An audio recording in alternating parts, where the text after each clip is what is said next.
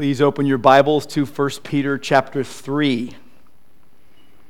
I had planned to start a 2-week Christmas series next week entitled The Wondrous Mystery of God Incarnate. But today's sermon really has become part 1 of 3 because Peter is speaking of God incarnate, Jesus Christ. I'm going to read verses 18 through 22 of 1 Peter 3 in a moment. And verse 18 says, He, Christ, was put to death in the flesh. He is speaking of God in the flesh. Jesus, the God-man, who, without ceasing to be what he always was, God, became what he was not, man. And he is always now the God-man. 100% God, 100% man. And by the way, you're probably thinking, well, 1 Peter 3 is kind of a non-Christmassy Christmas passage. It's not even a Christmas passage. But what I want you to see is that so often we relegate Christmas to, Matthew 1 and Luke 2, which we'll go there in the next couple weeks. But what we don't see is the truth of Christmas and Easter, the birth of God incarnate and the death of Christ in our place for our sins. We don't see that as an everyday occurrence. We see it as a season. We see it as something to celebrate at a certain time. And what I want you to see is how important the incarnation is over these next 3 weeks, really. Starting today in this passage, and then going on into Matthew 1 next week. Why is the wondrous mystery of God incarnate so crucial for professing believers? Why is it so important? It ought to make a huge difference in your life, in your household, in your work, in every area of your life. How you see how God brings about the greatest good out of seemingly shocking circumstances, and what He inspires and empowers us to do in response. So I would ask you to stand with your Bibles open. I'm going to read 1 Peter 3, verses 18 through 22. What I want you to see here is what God wants you to see. He wants you to see a greater purpose by focusing on His greatest purpose accomplished via suffering. All of us are suffering. He wants you to see His glorious purpose was accomplished through Christ's suffering, and therefore He is going to accomplish His greatest purposes in your life through your suffering. Before I read, I need to also warn you that this passage contains 2 theologically tricky parts. And we're going to look at these today. What does he mean when he says that Jesus went and proclaimed to the spirits in prison? And what is he saying when he says baptism now saves you? People have wrestled for years over the meaning of these verses. I'm going to address both today, but most of all, I cannot wait to point you to the glorious, wonderful gospel truth of Jesus Christ and Him crucified. That's what this passage is really all about. It's not about mysterious sayings. It's not about puzzling things. It is about the Lord Jesus Christ and what He did, what He is doing, and what He will do. So 1 Peter 3, beginning at verse 18. For Christ also suffered once for sins, the righteous for the unrighteous, that He might bring us to God, being put to death in the flesh, but made alive in the Spirit, in which He went and proclaimed to the spirits in prison, because they formerly did not obey, when God's patience waited in the days of Noah, while the ark was being prepared, in which a few, that is 8 persons, were brought safely through the water.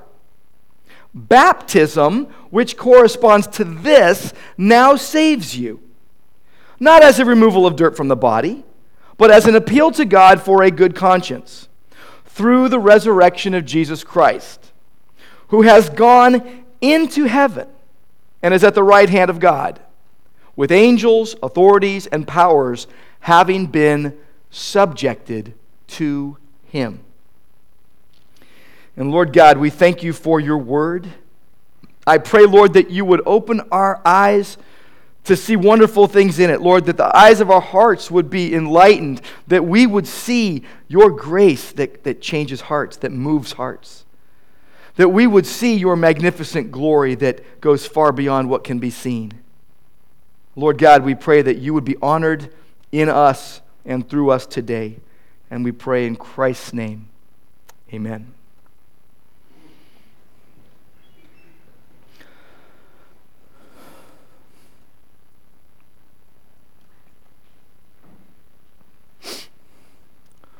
So what does a manger or a feeding trough in first century Bethlehem have to do with Christmas lights and Christmas trees and gift giving? Did anyone bring their gifts today?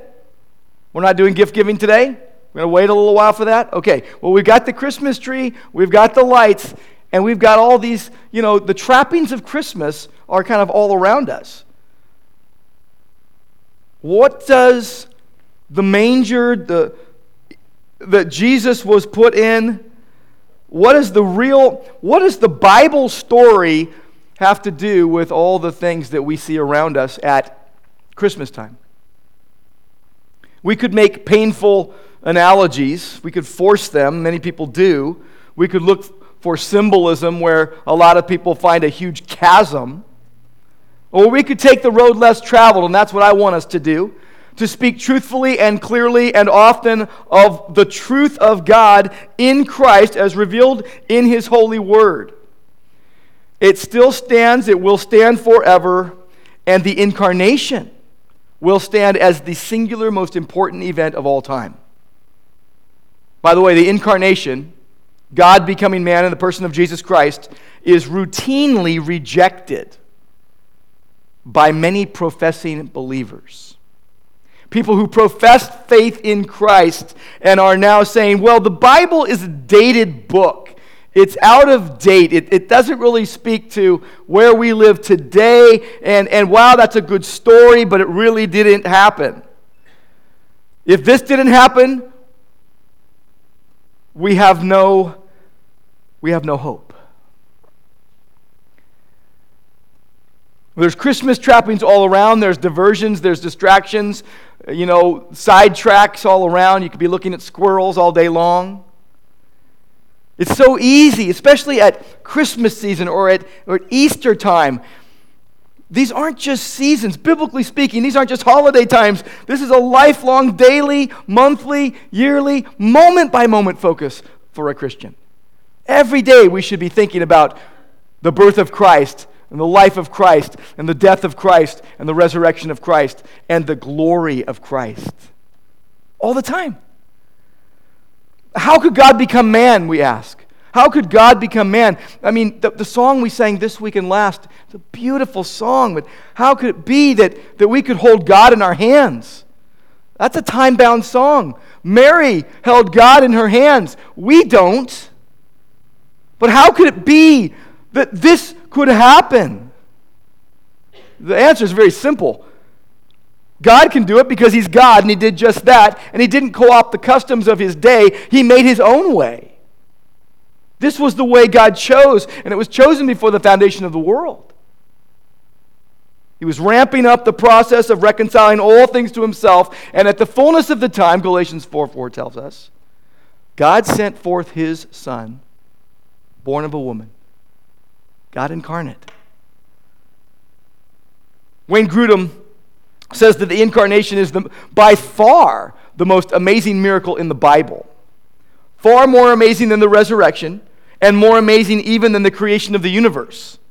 Those are biggies. The incarnation is bigger. The fact that the infinite, omnipotent, eternal Son of God could become a man and join Himself to a human nature forever, so that infinite God became one person with finite man, is going to remain for eternity the most profound miracle, the most profound mystery that the world has ever seen in all the universe. The incarnation. Charles Wesley said it well. In one of his songs, there's a line, and it goes like this. I love it. Our God contracted to a span, incomprehensibly made man. I want you to see, God wants you to see how the wondrous mystery of God incarnate makes all the difference for a professing believer. It'll make all the difference in your life, in your family, in your work, in your recreation, in every aspect, in your ministry. Absolutely. All year long, not just at Christmas. Again, it's one of the most rejected doctrines by professing believers. You hear me say this a lot now, professing believers. People profess to have faith in Christ. It doesn't mean they're saved. It is the most essential doctrine. How did John Wesley put it? John Wesley, the relative of Charles Wesley, he's on his deathbed. And his family is around him. He takes his hands and puts them in theirs and holds their hands, and he kept saying to them, "Farewell, farewell." And then he mustered up every ounce of strength he had left, and he said these words, "The best of all is God with us." He repeated it. The best of all is God with us. Dr. Andy Naselli, a seminary professor in Minneapolis, says that one test of biblical faithfulness is that our arguments rise to the same questions and objections as the original authors. So, for example, you know you're being faithful to the Word of God when you present God's lavish grace in such a way that someone might respond to you, "What then? Shall we continue in sin so that grace might increase?" As Paul said in Romans 6:1. Or that we should present God's sovereignty in such a way that the natural response sounds like, "Is there injustice with God?" As Romans 9:14. To put it another way, worship leader Ryan Shelton put it this way: we sometimes try to smooth out what the Bible gave us as jagged. We want to smooth all the jagged edges. We want to round the corners. We want everything to be palatable for people. And what he says is, not everything in Scripture was meant to be easy to swallow. And the incarnation is at the top of the list. You say, "I can't understand how this could happen." You say, "It sounds almost ridiculous." How about the fact that God really did it? That sounds ridiculous to a lot of people. What did Paul say? The foolishness of God is wiser than men. That man's wisdom that he can muster up all on his own is like as if God was foolish, God's foolishness would be higher.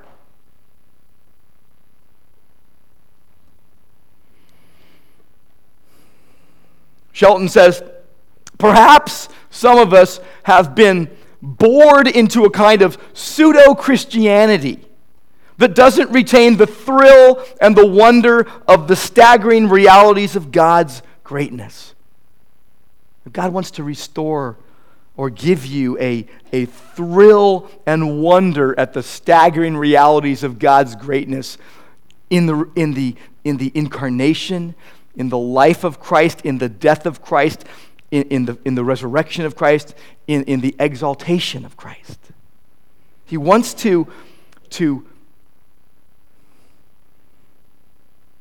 thrill your soul with the glorious truth of Jesus Christ and Him crucified, risen, and coming again. It's what God wants to do in your heart. We sit here and we come in from all avenues of life.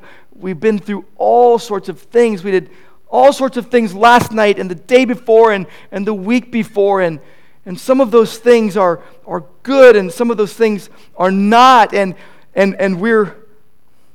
some of us need a defibrillator for our souls. There's these certain things that when you hear them, they just sound ridiculous, don't they? That we could hold God in our hands. The fact that Mary did, it's undisputed. People can say whatever they want. The Word of God says it. I believe it. I hope you do too. Too many Christians are saying, well, I don't believe the Bible anymore. They've got nothing. They're crazy. They're lost. They're deceived. Today and every day, especially today as we consider Christ's victory and his power and his authority, God wants to reignite your soul around bedrock foundational truth that shouldn't be seasonal at all. Every day should be a part of your life. The point of this passage today, I've mentioned it, it happens to be that God's glorious purpose was accomplished through Christ's sufferings. And that as Peter was writing to these believers that were suffering, he's telling them, he's encouraging them, he's exhorting them and saying, you know what? What you're going through, God is going to accomplish his purpose through your suffering. Whatever you brought in the room today, whatever's weighing down your soul, whatever is put you in a quandary, whatever it is that's unanswered even, God wants to accomplish his purpose in your life through that. And not keep you in the suffering, but bring you to his glorious ideal. Christ in us, our hope of glory. If you're a believer in the Lord Jesus, Christ in you is your hope of glory. The incarnation. What great assurance and encouragement. I've experienced that assurance and encouragement for the past 32 years of my life. I became a believer when I was almost 20. So it's been 32 years. And God has given me immense encouragement and assurance in Christ. I hope that you experience that as well. I hope you have that. There is immense encouragement in Christ. This is what Peter is encouraging Christians who are suffering by, not by telling them, hey, you can do this, or here's some chicken soup for your soul, or whatever, and coming up with some of man's wisdom. No, he's saying, you put your mind, you put your eyes, you put your heart on the Lord Jesus Christ, and his victory, and his power, and his authority. That's how you're going to get through what you're going through. Matthew chapter 9, I love Matthew chapter 9. Jesus has compassion on the multitudes. He sees the multitudes, and he has compassion on them, and it says it is because they were like sheep without a shepherd. But this was not the case for the people that Peter was writing to. These were people who had a shepherd, but they were tempted to either ignore or forget that fact. Peter has been telling them that there's this chief shepherd. You know, when the chief shepherd appears, you're going to receive the unfading crown of glory. He's let them know in chapter 2, verse 25. He says, you were straying like sheep, but you have now returned to the shepherd and overseer of your souls. He's saying that your pastor and your elder is watching over your souls. Jesus, the Lord Jesus, he's your pastor, he's your elder, he's your shepherd. And so he's going to tell these poor downcast souls who are tempted to either ignore or forget the great shepherd, the chief shepherd, that he was more than present in their lives. That he's been victorious, that he is powerful, and that he is exalted forever, that he is in the position of supreme authority. This is what God wants you to know today. That whatever it is that is on your heart and on your mind and the troubles, we talk about our troubles sometimes as if they're never going to leave, and we'll even say, when will I find relief? And what God wants you to know is that in Christ, who is more than present, God with us who saves, and he is more than able and more than willing to meet you right where you're at, to help you in your distress. This passage is highlighting these truths, this victory over sin and death, this power to save, this authority over all. And that's the first thing we see is Christ's victory over sin and death. Sin, death, and hell defeated by Jesus. He opened the way to God. Look at verse 18. Christ also suffered once for sins.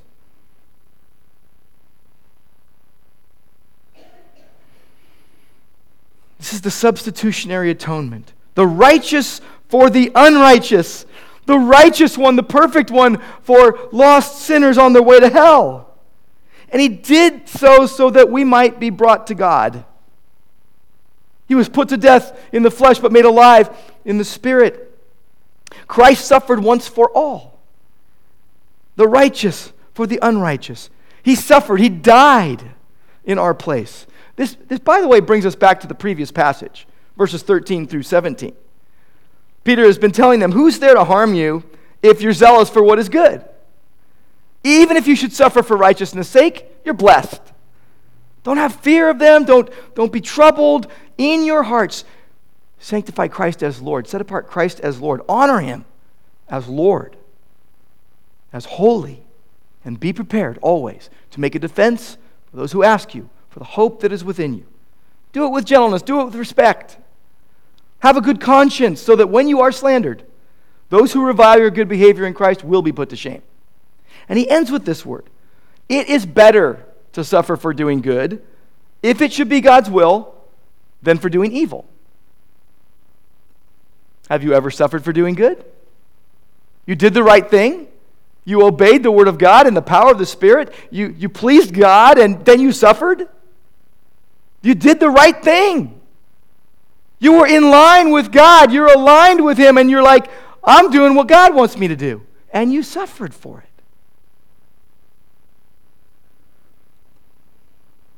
It's easy to get sidetracked in life, especially at a time like this in Christmas, from the true meaning of Christmas. Why is it we have to fight so hard to keep Jesus in Christmas? A lot of Christians have a love-hate relationship with Christmas. They love what the Bible says about it, and they hate what we've made it. I'm not sure how your life is going.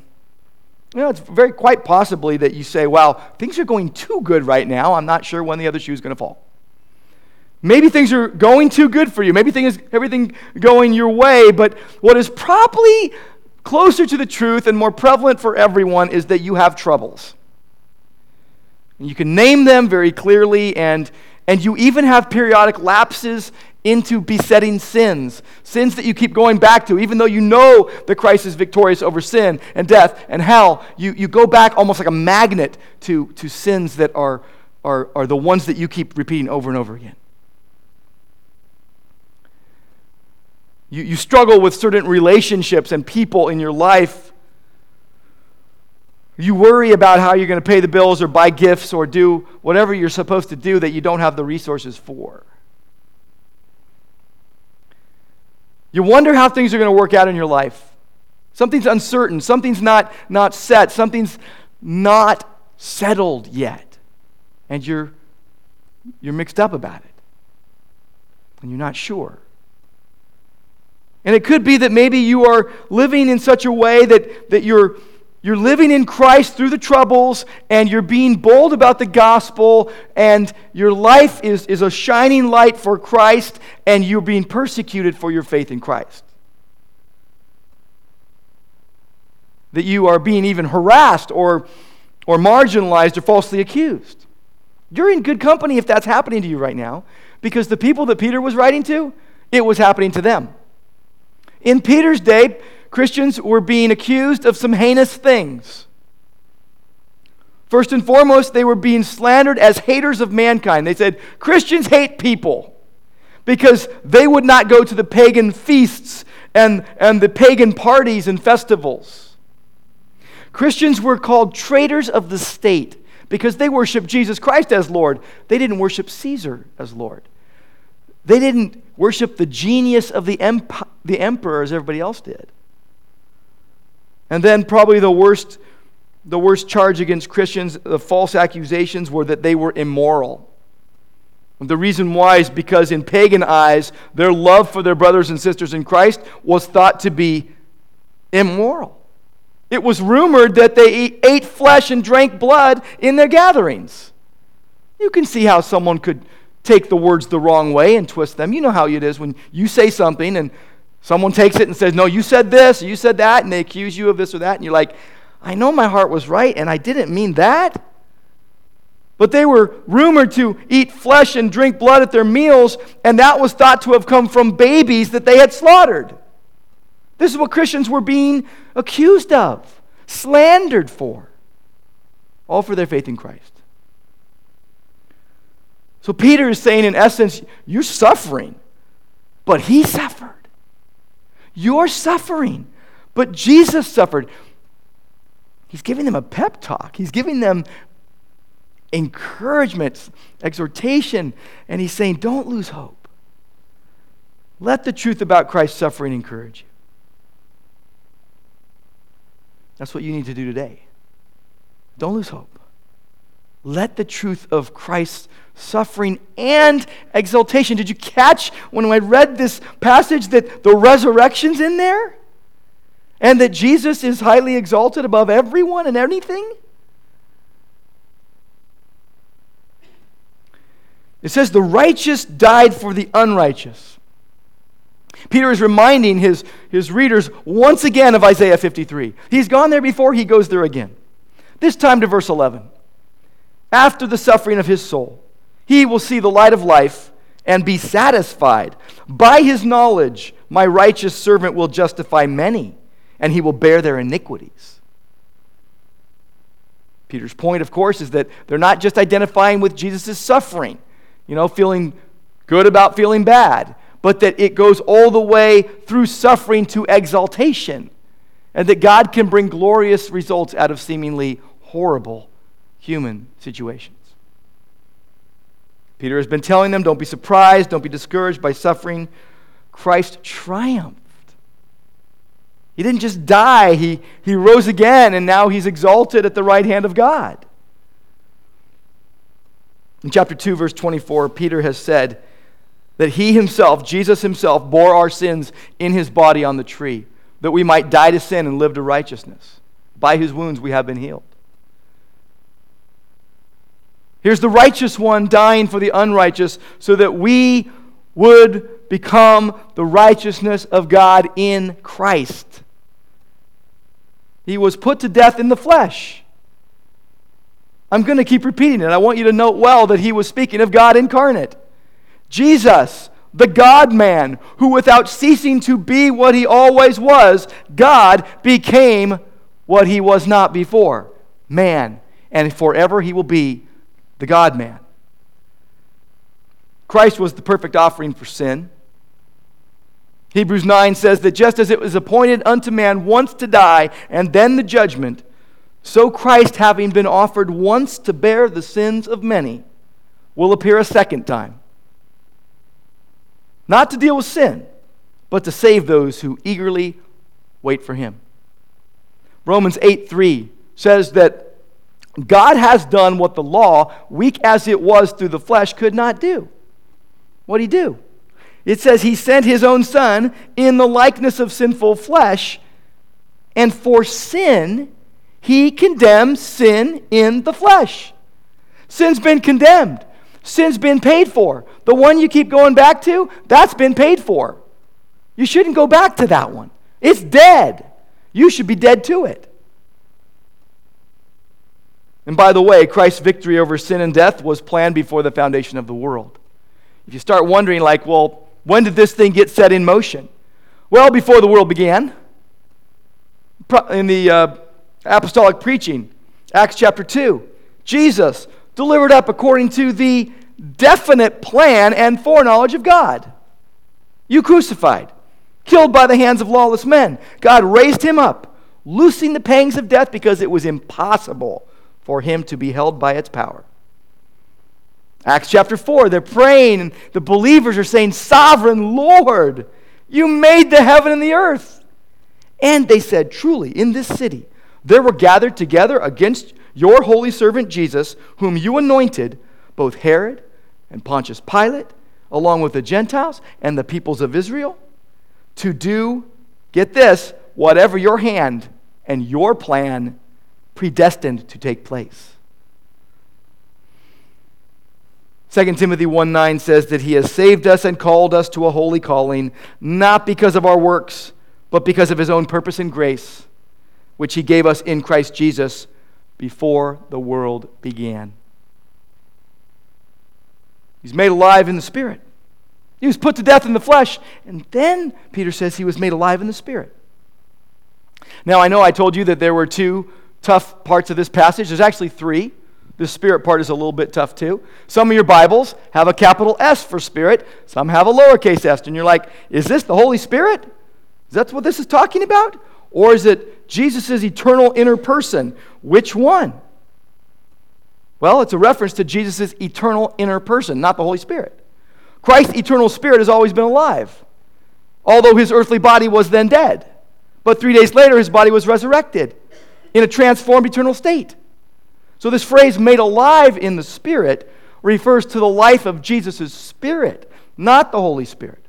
It's a contrast between what happened to his flesh, his body, and what happened to his spirit. His spirit was alive, his flesh was dead. Some think that made alive in the Spirit means he got resurrected. But you'd have to say, put to death in the flesh and made alive in the flesh for that to be true. Peter makes the point. Christ was physically dead, but his spirit was alive. And then verse 19. In which, in the Spirit, in his eternal spirit, he went and proclaimed to the spirits in prison. Preaching to spirits in prison. There are a couple of views that are actually plausible, and some that are so crazy you just have to ignore them and throw them out immediately. Jesus wasn't going and preaching a second chance for salvation to anyone who died. It's appointed unto man once to die and then the judgment. So what are we talking about when we say preaching to spirits in prison? Who did Jesus preach to and when? And what did he say? What was being preached? Well, in 1 Peter 3:19, Peter is stating that Christ preached to spirits in prison. Now look at verse 20 with me. It says that those spirits in prison were formerly disobedient. They formerly did not obey when God's patience waited in the days of Noah. So when? In the days of Noah. That's when this happened. The preaching happened in the days of Noah. While the ark was being prepared. That's 120 years. So there was preaching going on for 120 years. In which a few, in the ark, that is 8 persons, were brought safely through the water. 8 people were saved through the flood. And God is using this as an example of something very significant. Now, some people, I'm going to give you 2 views, and I believe the second view I give you is the one that I think is most plausible and the most satisfying. But the first view would be that people think that Jesus went to hell in his spirit while his body was in the grave before his resurrection to announce his victory over human beings or to fallen angels. You can piece together some biblical evidence for that view. But I believe the other explanation better fits the context. It's that verse 20 especially seems to indicate that the spirit of the pre-incarnate Christ was preaching through Noah in the days of Noah to the people who weren't repenting as he was building the ark. There is some good support for this in the context of 1 Peter. Chapter 1, verse 11. He talks about how the Spirit of Christ was speaking to the prophets and how they made careful search and inquiring what person or time the Spirit of Christ was indicating as he predicted the sufferings of Christ and the subsequent glories. In 2 Peter chapter 2, verse 5, Peter calls Noah a preacher of righteousness. Noah was preaching righteousness with God through faith in his promised Redeemer. Noah and his preaching was falling on deaf ears. 8 people got saved through that flood. Everyone else perished. So those who were saved were few. Those who perished were many. So the idea here is that the Spirit of Christ was preaching through Noah in the days of Noah to those who were disobedient to this preaching of righteousness. They weren't repenting. I believe that's the most satisfactory explanation of these verses. It says in verse 20, they formerly didn't obey because God's patience was waiting in the days of Noah. What was his patience waiting for? It would have been for repentance that wasn't coming. It didn't come. Romans 2:4 says, "Do you presume on the riches of his kindness and forbearance and patience, not knowing that God's kindness is meant to lead you to repentance? But because of your hard and impenitent heart, you are storing up wrath for yourself on the day of wrath when God's righteous judgment will be revealed." There is a day coming. It's interesting that it says they did not obey. It's related to the word disbelief. In fact, the active manifestation of disbelief is disobedience. And the Greek word there means to persuade. They weren't persuaded. They weren't caused to believe. They were introduced to the truth and they didn't receive the truth. And it's interesting that it is related to the meaning of the word obey, the result of persuasion. The interesting thing that you want to know is that in the Bible, obedience includes faith. Romans 1:5 says the obedience of faith refers to that. The interesting thing you want to know is that in the New Testament, the word group translated disobey and disobedience doesn't stand in contrast to obedience, but to faith. Because the disobedient are unbelieving. The big point in this verse here is that God wanted repentance from them, but they didn't repent. Hebrews 10 says, if we go on sinning deliberately after receiving the knowledge of the truth, there no longer remains a sacrifice for sins, but a fearful expectation of judgment and a fury of fire that will consume the adversaries. What is that fire? Quite simply, it's the fire of hell. I don't think we really think that people are going to hell. I think that we talk ourselves out of that one all the time and we say, but they're such a good person and they've done so many kind things for other people and they're just so pleasant to be around. There's no way that their soul could actually be in jeopardy for rejecting the finished work of Christ on the cross. I don't think we truly believe that lost people are going to hell. A couple of brothers in Christ and I, David Paredes as one of them. Yesterday we were sharing, and Brian Bush, we were sharing the gospel with a Mormon guy. And we were talking about the shed blood of Christ. And the death of Christ in our place. The substitutionary atonement. We were talking about the finished work of Christ, and this person kept nodding in agreement as if, yeah, I'm with you, until a bold point of departure. And it became very clear, and I said to one of them afterwards, I said, this person and us, we all knew what was going on. We could play dumb if we want, but he knew and we knew that we were not believing the same thing. There was a huge gulf between us. It became very obvious. I don't think we truly believe that people that don't believe in the finished work of Christ in their place for their sins are really going to hell. I think we get kind of lulled to sleep thinking that, again, people are nice people are good people, blah, blah, blah, and how far from the truth that is. There's one thing you won't be doing in heaven. You won't be preaching the gospel to unbelievers in heaven. It's appointed unto man once to die and then the judgment. I've got a friend, Jeff Sherfy, who was an LA County sheriff. And he's a bold witness for Christ. He has a ministry in the prisons where he goes and preaches to the inmates.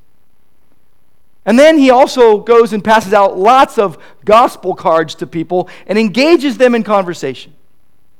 And there's something else he's begun to do. He's going to the local marathons and half marathons and 10Ks and 5K races. And he goes and he sets up 2 speakers and a big sign, in big letters, the sign says Christ. I know many of you thinking, oh, he's crazy. No, he's passionate about telling people about the gospel of the grace of God in Christ. And he's found a way that works for him in the context God has put him. Yesterday he was at the Santa Monica, Venice Christmas run.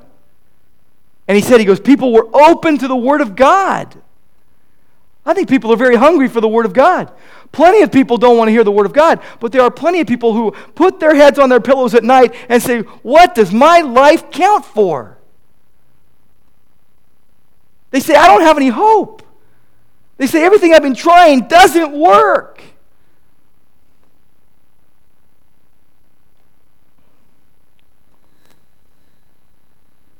Jeff boldly puts himself on the line because he believes that the gospel is the power of God for salvation to everyone who believes. In fact, I'm going with him to a race coming up in Orange County soon. If you'd like to go with us, we'd love to have you. We're gonna share the gospel with people. You say, oh, that doesn't work.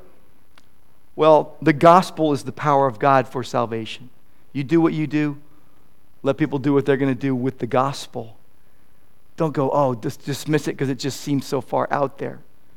I like his boldness. You know what he said to me yesterday? I saw him yesterday, and he said, it's like I'm picking up a handful of sand, and I'm sharing Christ with all these people, and I'm picking up a handful of sand, and the sand is just dropping through my fingers, and I think of all the sand on all the shores of every sea. He's like, it's just, the task is unfathomable. And he's like, but I've got people I'm sharing Christ with. The gospel, and there's people responding to the gospel. You know why? Because Christ has been victorious, and he has the power to save. That's the second thing you see in this passage, by the way.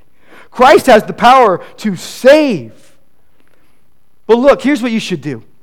You preach the gospel. Wherever God puts you, boldly preach Christ's victory over sin and death and hell. Because you don't know when a person's going to die. We've all heard of sudden death experiences where people just die on the spot. I love 2 Corinthians 2. Thanks be to God, who in Christ always leads us in triumphal procession. Triumph. Victory in Christ. He's leading us in victory in Christ. It says that through us he spreads the fragrance of the knowledge of him everywhere. Jeff can get into places we can't get into. You can get into places I can't get into. You know that just the group gathered here right now, think of the web and the network of thousands upon thousands of people that we know. And many of them are waiting for us to tell them our hope. They're hungry for the hope in Christ, and they don't even know it. They're looking everywhere for stuff. And it's all coming up short. I love it. The end of 2 Corinthians 2, verse 15 says, we are an aroma of Christ. Do you love that? Aroma of Christ to God among those who are being saved and those who are perishing. Both groups. To the one, an aroma of life. To the other, a stench of death. Christ has the power to save. That's the next thing we see in this passage. Look at verse 21. Now, I know it begins with baptism, but let's take it as it is right now. Let's just read it. Baptism now saves you. I agree with that, by the way. I agree that baptism saves you. I've got your attention. I love it. I just got some good eye contact. I believe that baptism saves you. There are two baptisms in the Bible, by the way. There's water baptism, which doesn't save you. You must reject every insinuation that water baptism saves you in any way, because it does not. In fact, Peter knew that this was going to be an issue. The Holy Spirit knew that this was going to be an issue, because look what he says. Baptism now saves you. Not the removal of dirt from the body. Not water baptism. But, here's the baptism. An appeal to God for a good conscience. What's that mean? That's code word for becoming a believer by believing the gospel of the grace of God in Christ. It's code word for call upon the name of the Lord and you'll be saved. It's code for believe in the Lord Jesus and you'll be saved. It's the gospel we preach. Baptism doesn't save you. Water baptism doesn't save you. But your baptism into Christ, the baptism of the Holy Spirit at the point of conversion. I'm memorizing 1 Peter. I think I've told you this. It's getting tougher and tougher. My brain cells are going one way and my memorization is going the other. I'm like, wow, this is tough, but it's beautiful. And here's how Peter starts. Peter, an apostle of Jesus Christ, to those who are elect exiles of the dispersion in Pontus, Galatia, Cappadocia, Asia, and Bithynia, according to the foreknowledge of God the Father, in the sanctifying work of the Spirit, for obedience to Jesus Christ and sprinkling with his blood. There's a baptism that you need. Sprinkling with Christ's blood. The blood of Christ cleanses us from all sin. You go under the blood.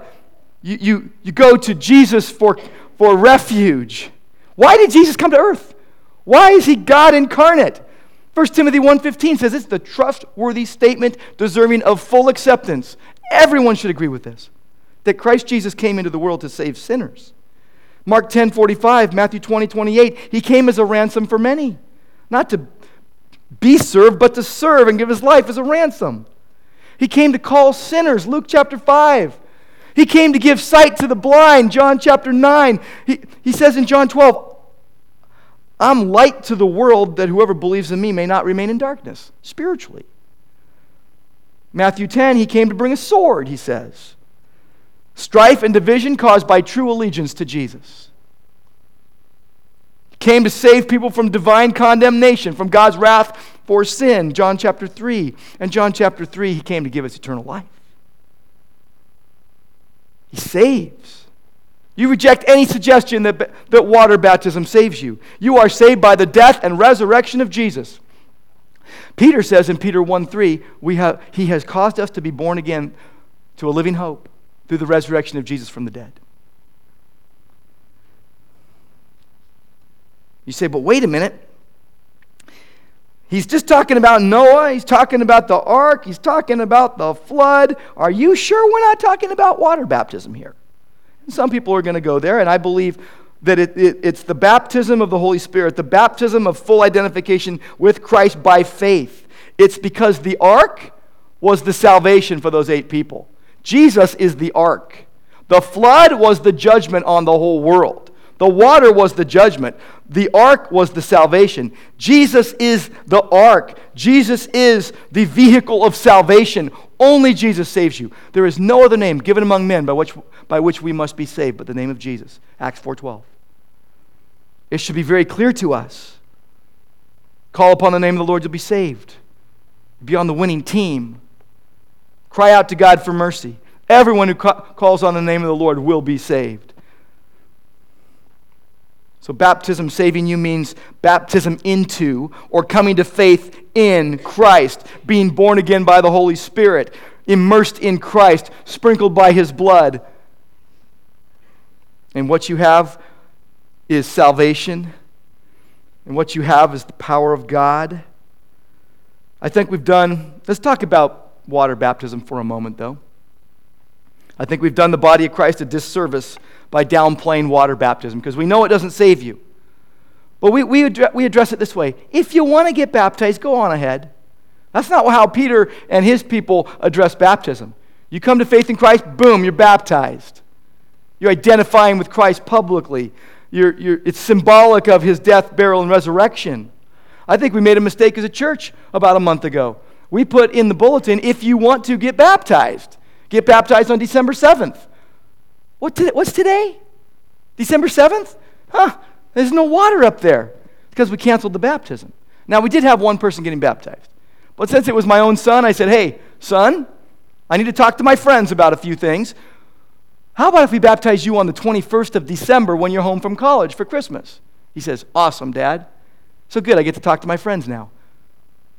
I have some disobedient friends. Let me talk to you about this.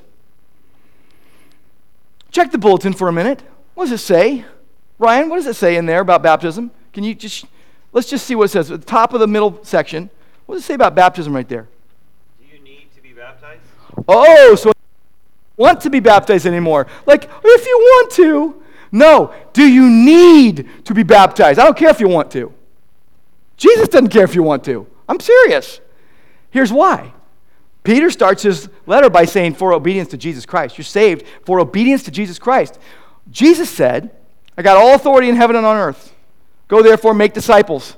Baptize them in the name of the Father, Son, and Holy Spirit. You don't get baptized to get saved. You get baptized because you get saved. That's the first step of obedience to Jesus. So a lot of you are going to get baptized on the 21st of December.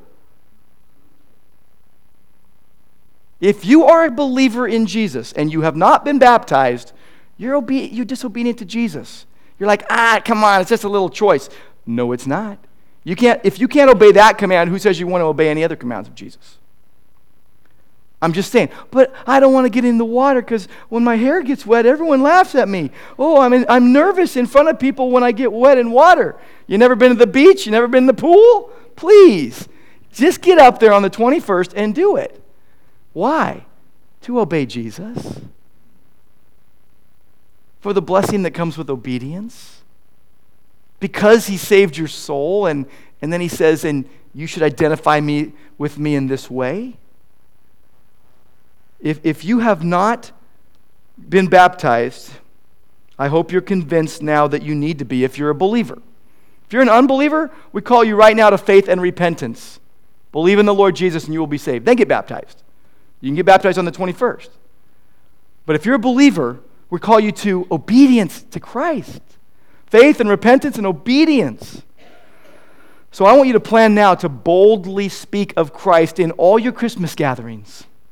You could also consider inviting in unbelieving friends and relatives to your baptism on 12/21, where they're going to hear your testimony of the grace of God in your life. You say, well, I'm from out of town. Run home then and have your pastor baptize you when you get home. We see Christ's authority over all. If he's our authority, verse 22, then we want to do what he says. We're like, hey, we want to do whatever the Bible says. But not that thing? Again, baptism is a little thing compared to a lot of the other things Jesus says you should do and need to do. We see Christ's authority over all. Verse 22, you know what it says in verse 21? Jesus Christ. Man, do we get inoculated by the term Jesus Christ. Before I was a believer, I used his name in vain all the time. But Jesus is the sweetest name I know. I love the name of Jesus. What does his name mean? Savior. It means Savior. What does Christ mean? Anointed one, the Messiah. And he's gone into heaven and is at the right hand of God, the place of all honor and authority. And all things have been subjected to him. That's what, when it says with angels, authorities, and powers being subjected to him, that just means he's over everything. Everything. Aren't there so many things in life to get worked up about? You know, work up a sweat over. So many things in life that we could just get all worked up about. But I'll tell you what, the big deal, the really big thing that deserves all your time and energy and passion and focus and attention is what Peter's talking about. That someone righteous paid for your sins to bring you to God. That through his death and resurrection, you've been made clean by his blood. Wow. That he is at the right hand of God, the place of supreme honor and authority, and his name is Jesus Christ. Get worked up about him. There's none higher, none greater, none more powerful. And as a result, it's the great privilege of the elect to humbly and confidently and victoriously live and witness for Jesus and the gospel. That's what we're all about. That's what we should all be about. Okay, the worship team's going to come back up, and I'm going to wrap up this non-Christmassy Christmas message, okay? Next week we'll be in Matthew 1, and we'll look at Luke 2 and all that. But I'm going to end with 3 don'ts. You're like, I came to church to hear don'ts? Yeah, 3 of them. Okay, here they are. They're based on Christ's victory, power, and authority. Number 1, don't walk in defeat. When your great shepherd, when your pastor and elder, the one who was put to death in the flesh, has risen in victory, don't walk in defeat. Trust God with your whole life and your family's life and your friend's life. Trade in your old, beat up, run-down, junker, downer of a mindset for the new clothes of a Christian that God gave you when you were saved. Peace, love, joy in Christ. Number 2, don't cower in fear or lack of confidence in God's power and ability to do far more than you could ask or think. You boldly storm the throne of grace and present all your requests to God. And number 3, don't waste the multitude of Jesus-focused gospel opportunities before you at such a time like this blatantly alley-oop time of year that God has given us, the holiday season known as Christmas. Everywhere you go in the authority of Christ and with the authority of His Word. And if your interactions and your attempts to bring Jesus into the conversation aren't making you a bit uncomfortable, then you're probably playing it too safe. Lord God, we want to focus on Christ's victory and power and authority. Lord, you want us to see a greater picture of a greater purpose by focusing on your greatest purpose accomplished through suffering. So, Lord, we lay all of our troubles before you. And we pray that you would do with us and with all of that your miraculous wonders, and that you would bring the greatest glory out of the humanly most horrible things.